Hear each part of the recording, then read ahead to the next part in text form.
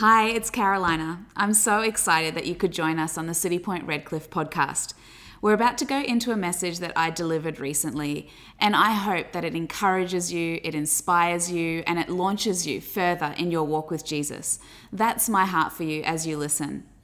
If it does encourage you, why not share it with someone who you think could do with hearing it as well? And subscribe so that you don't miss any of the messages that are uploaded every single week. For now, sit back, enjoy, and I hope that you get blessed. The title of my message tonight is I'm gonna be a history maker. Can you say that with me? Yeah, like if you're old enough, you know the song. Can you say, I'm gonna be a history maker? Amen. Was it Delirious? Yeah, go home and listen to it. So good. I'm going to be a history maker. I've been thinking probably the last year and a half, about the time that we have here on earth. You and I have limited time. We don't know when our end date is. But if we did, like if you knew you had 12 months left, what would you do? Some of us would go, blow it. I'm just going to go nuts. I'm going to go crazy. But the more responsible ones of us would probably take a different approach. And I decided that if I only had 12 months to live, I would try to make a mark. I would try to live my life in the last 12 months to make an impact. I would spend every day like as if it was almost my last. And do you know that's actually how we're supposed to live? Because none of us know. None of us actually know when our last day is going to be. So how would you live if you only had 1 year left? Here in the second row here, we've got grade 11s who are going into grade 12. You guys have 1 year to turn your school around. 1 year. What are you going to do in that 1 year? All of us, how will we live 2023? As if it was our last, how would we spend it if we actually realize our time was limited? Because it is.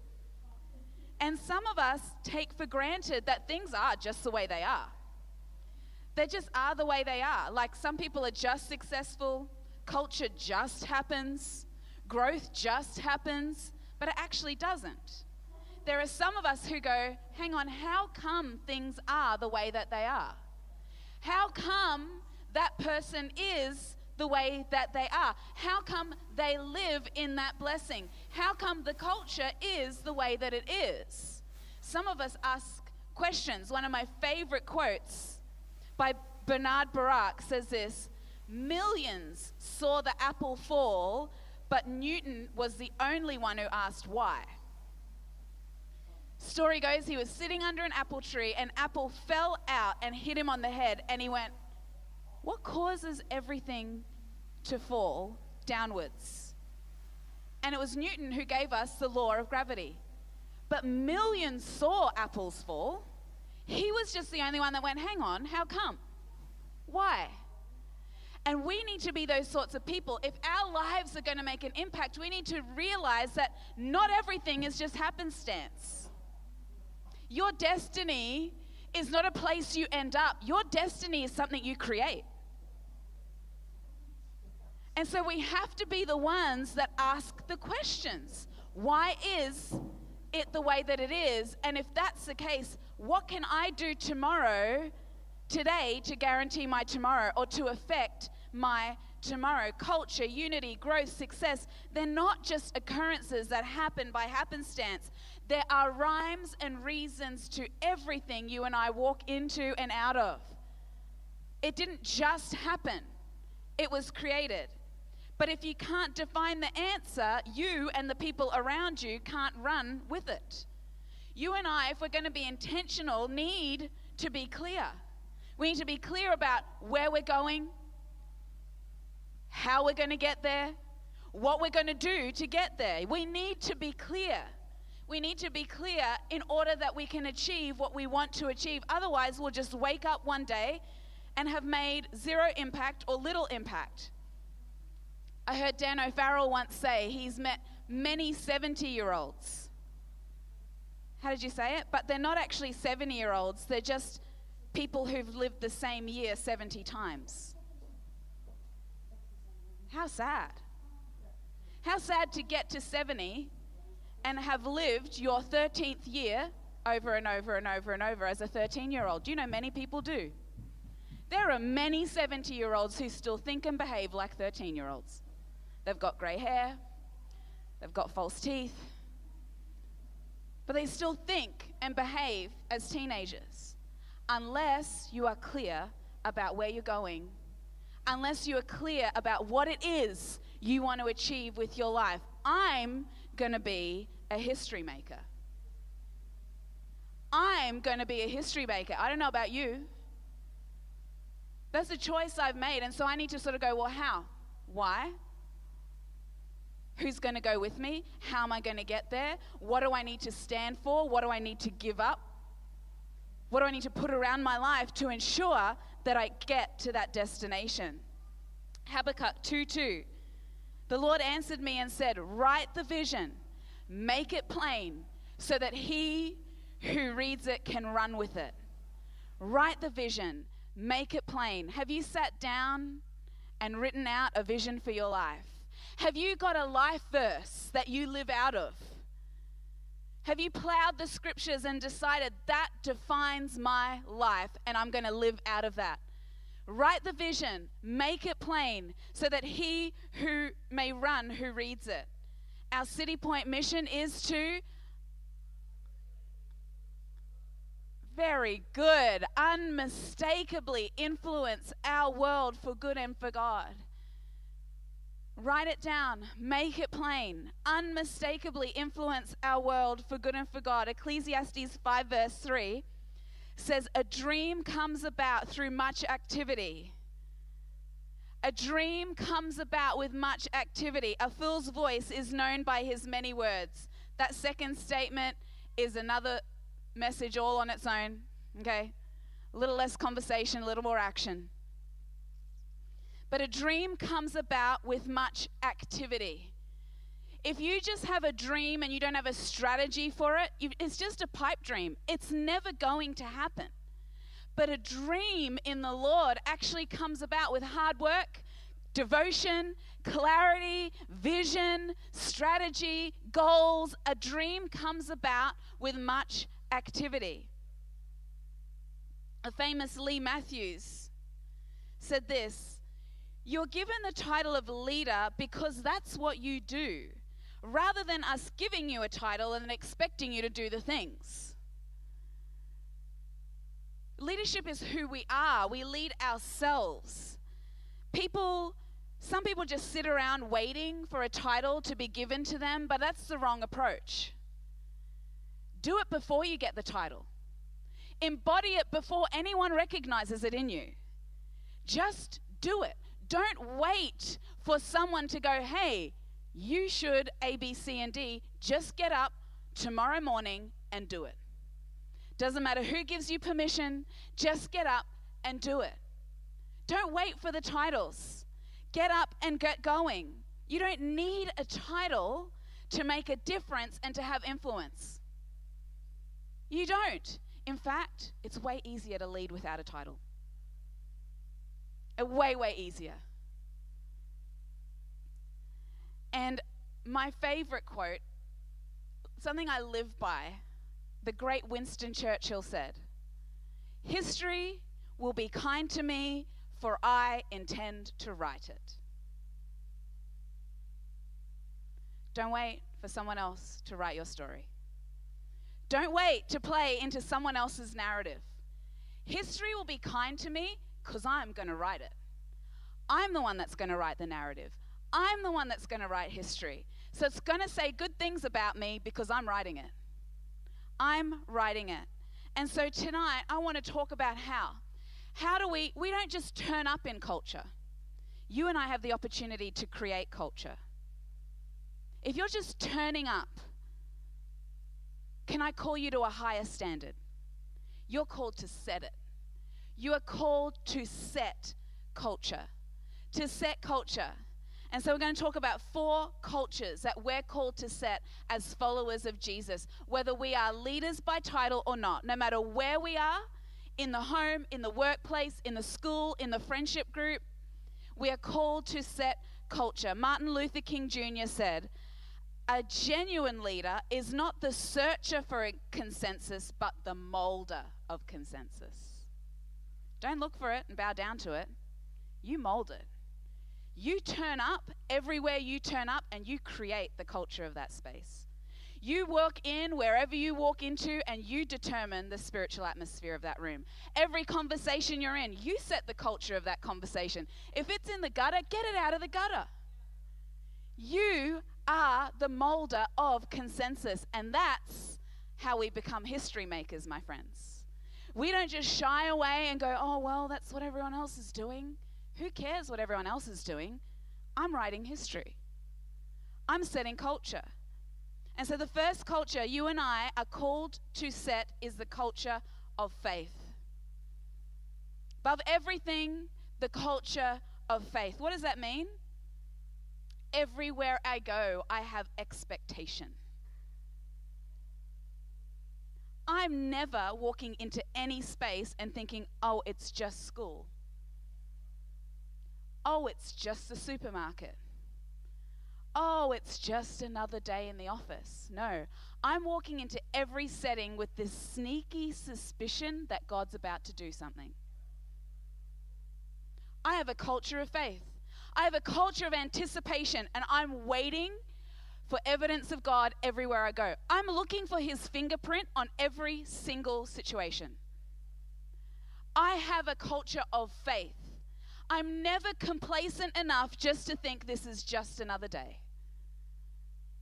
I'm setting culture, and I have a culture of faith. The Bible says, "Knock and it will be opened. Seek and you will find. Ask and it will be given to you." You're only going to do those things if you expect. If you have anticipation. Well, I'm knocking because I know there's something on the other side of this door. I'm asking because I know God's got good things in store. I'm seeking because I know God only hides himself so that we'll look. Not so he can't be found. But the Bible says, "Draw near to me and I'll draw near to you." I just have to turn my face towards him and he's right there. So I'm seeking. I'm seeking because I have a culture of faith.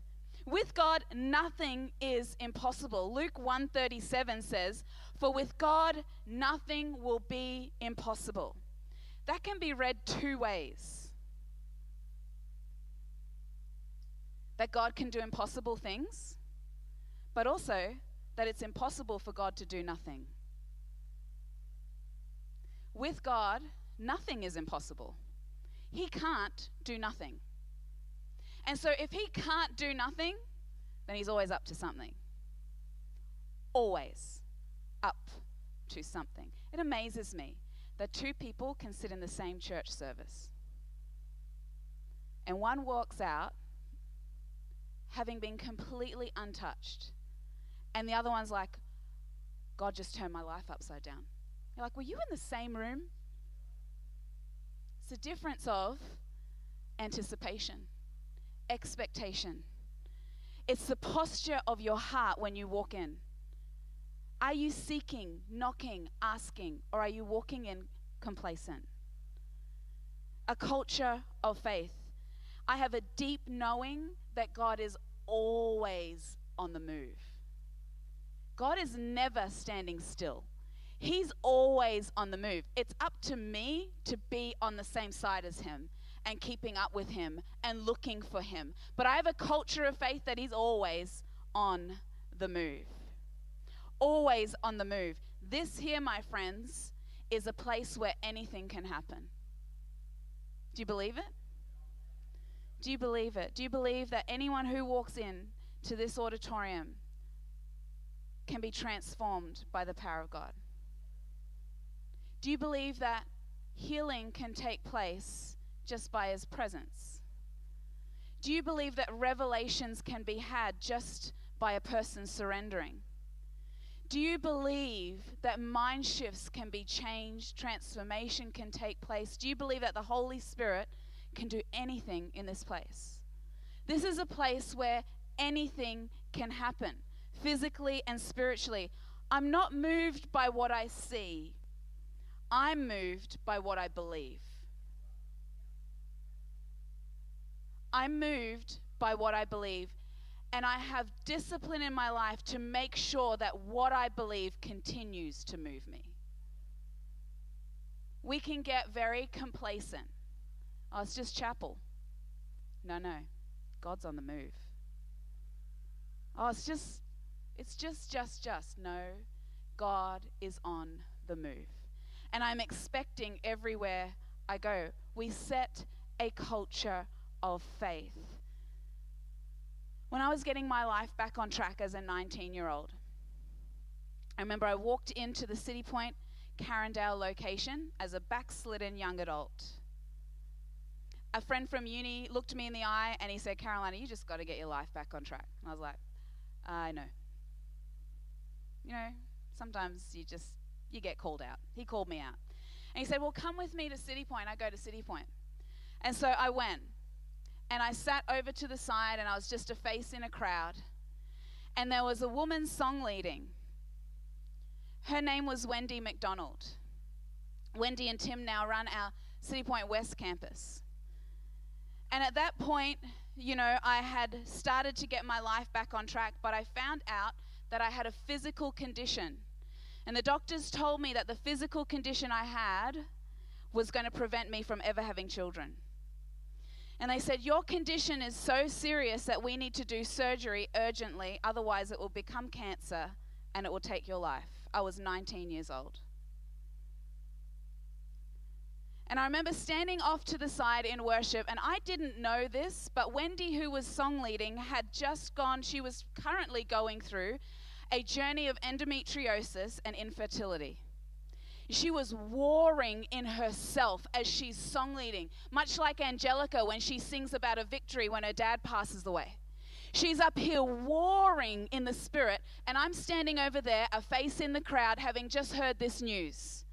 And as I'm standing there, I felt pain in my abdomen, and it was so painful that I had to sit down. I couldn't stand. The next day, I was booked in for my final checkup before the surgery, which is going to leave me completely scarred and infertile. But at least I would live. I knew God was doing something in me as a face in the crowd. And I went to my checkup the next day, and the doctor said to me, "There's nothing there."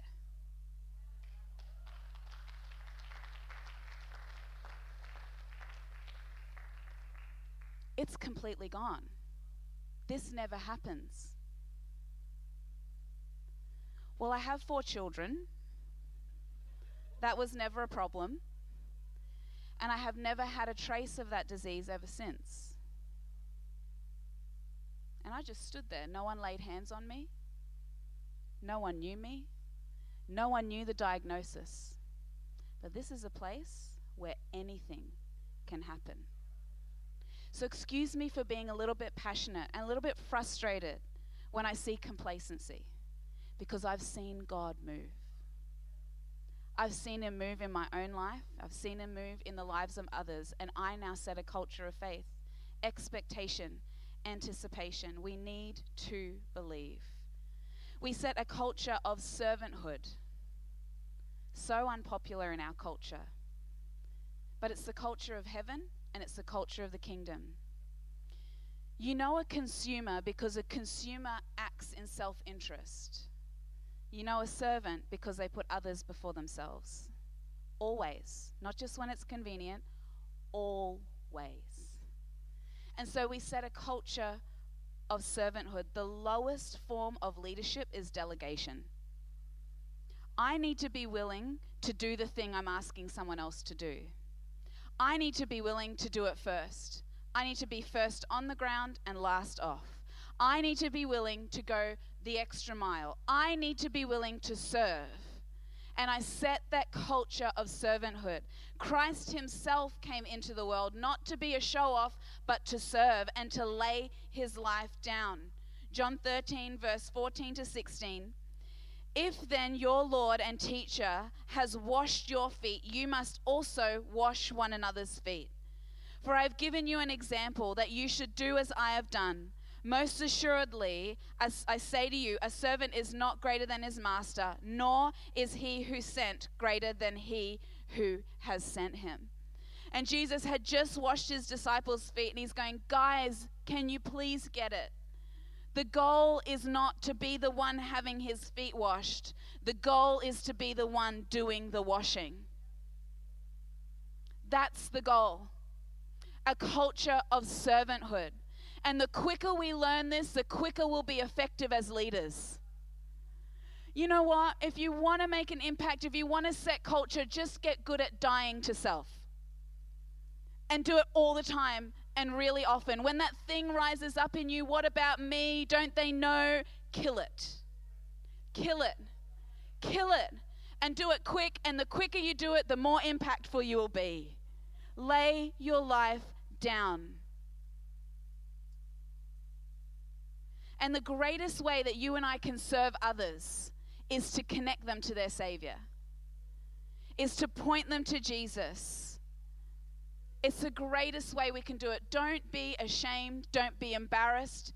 Serve them the gospel. Serve them their Savior. Serve them their answer. It's the greatest way that we can serve. Number 3, we set a culture of generosity. We are generous with our time, our talent, and our treasure. These 3 things are the substance of our life. Our time, our talents, and our treasure. Those 3 things are who you are. And we set a culture of being generous with those 3 things, with our time, our talent, and our treasure. There is a seed portion of each one of those 3 things, our time, our talent, and our treasure. And a seed, the only purpose of a seed is to be sown. Don't eat your seed, which means don't keep it to yourself. Don't withhold your seed and eat it. Plant it, sow it, give it away. That seed must be planted, and when it's planted in the ground, it breaks and it dies and it grows and it bears fruit. We need to set a culture of generosity. Don't sow your bread and don't eat your seed. Don't sow your bread. Well, what is my bread? Let me tell you what your bread is. John 4:34, Jesus said to him, my food is to do the will of him who sent me and to finish his work. Doing and serving is your bread. Doing the will of God and serving others is your bread. It will sustain you, it will grow you, it will nourish you, it will fill you. Make sure you don't consume it and keep it to yourself. Do the will of God. There's a portion for you to sow. Psalm 51:12 says, restore to me the joy of my salvation and uphold me by your generous spirit. Do you remember? Do you remember what it was like when you realized that Jesus loved you? Do you remember what it was like when you said, me? Really, God? Me? Me? In all my mess? In all my stuff? Me? Do you remember when you actually accepted that love? Restore to me the joy of my salvation and uphold me with your generous spirit. God by nature is generous, and if I truly believe that he upholds me with his generous spirit, I can't help but be generous. I can't help but reciprocate that into everyone around me and all the areas of my life. Church, I want this place to be known for its generosity. I want it to be known for its generosity. When we say unmistakably influence our world for good and for God, I want people to say that place is a generous church.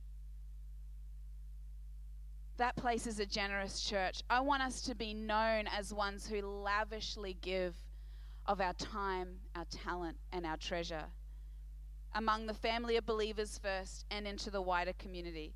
We set a culture of generosity. And finally, we set a culture of growth. A culture of growth. When I read the Bible, it always talks about multiplication. Nowhere in the Bible are we called to pull back, shrink back, or stay the same. Everywhere in Scripture, there's this concept of multiplication, of adding to. Internally and externally, spiritually and naturally, we're called to multiply. We're called to grow our capacity. I was sharing with Xavier this week. I was sitting in the services last Sunday, and I've been a Christian for however long, I don't know. I was 13, and I'm now 40, so I'm no good at maths. What is that, 27 years? Is that right? Nailed it. The Spirit of God said to me, because I, from my very first paycheck, tithed. I've never skipped a tithe. The Spirit of God said to me, I thought your capacity is meant to grow, isn't it? I was like, yeah. So take it to 15 now in the next 27. That's not a lot, an extra 5%, but stretched my thinking. Multiplication, constant growth. And I give over and above that, but now my regular is going to be 15. Because multiplication, because growth, because capacity, because I want to be more this year than I was last year, and I want to be more the year after than I was this year, and I want to keep growing. Sometimes we can get familiar and we're doing the things of God, but we've stopped growing. But we set a culture of growth as followers of Jesus. We set a culture of growth from Genesis to Revelation, from cover to cover. We see this is a principle of heaven. Let's read together as we finish up the parable of the talents. Matthew 25. Jesus is teaching and he says, the kingdom of heaven, the kingdom of heaven is like a man traveling to a far country who called his own servants and delivered his goods to them. To one he gave 5 talents, to another he gave 2, and another 1, each according to his own ability. It's like those people, who get all the gifts. They can do all the things, and they make you sick, right? So he, according to ability. But then there are some of us who get 1 or 2, and that's all right because it's according to our ability. Then he who had received, and then immediately he went on his journey. After he'd given all the talents out, he went away.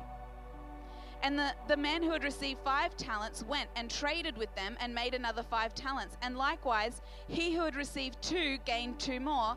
And the one who had received 1 went and dug in the ground and hid his Lord's money. After a long time, the Lord of the servants came and settled accounts with them. So he who had received 5 talents came and brought 5 other talents, saying, Lord, you delivered to me 5 talents. Look, I've gained 5 more besides them. And the Lord said to him, well done, good and faithful servant. You were faithful over a few things. I will make you ruler over many things. Enter into the joy of the Lord. And he who received 2 came and said, Lord, you delivered me 2 talents. Look, I gained 2 more talents beside them. And the Lord said to him, well done, good and faithful servant. You've been faithful over a few things. I will make you ruler over many things. Enter into the joy of the Lord. And he who had received 1 talent came and said, Lord, I knew you to be a hard man, reaping where you had not sown and gathering where you had not scattered seed. And I was afraid. So I went and hid your talent in the ground. Look, here it is, shiny, it's not damaged. It's exactly how you gave it to me. The Lord answered to him, and this is something you never want to hear. You wicked, lazy servant.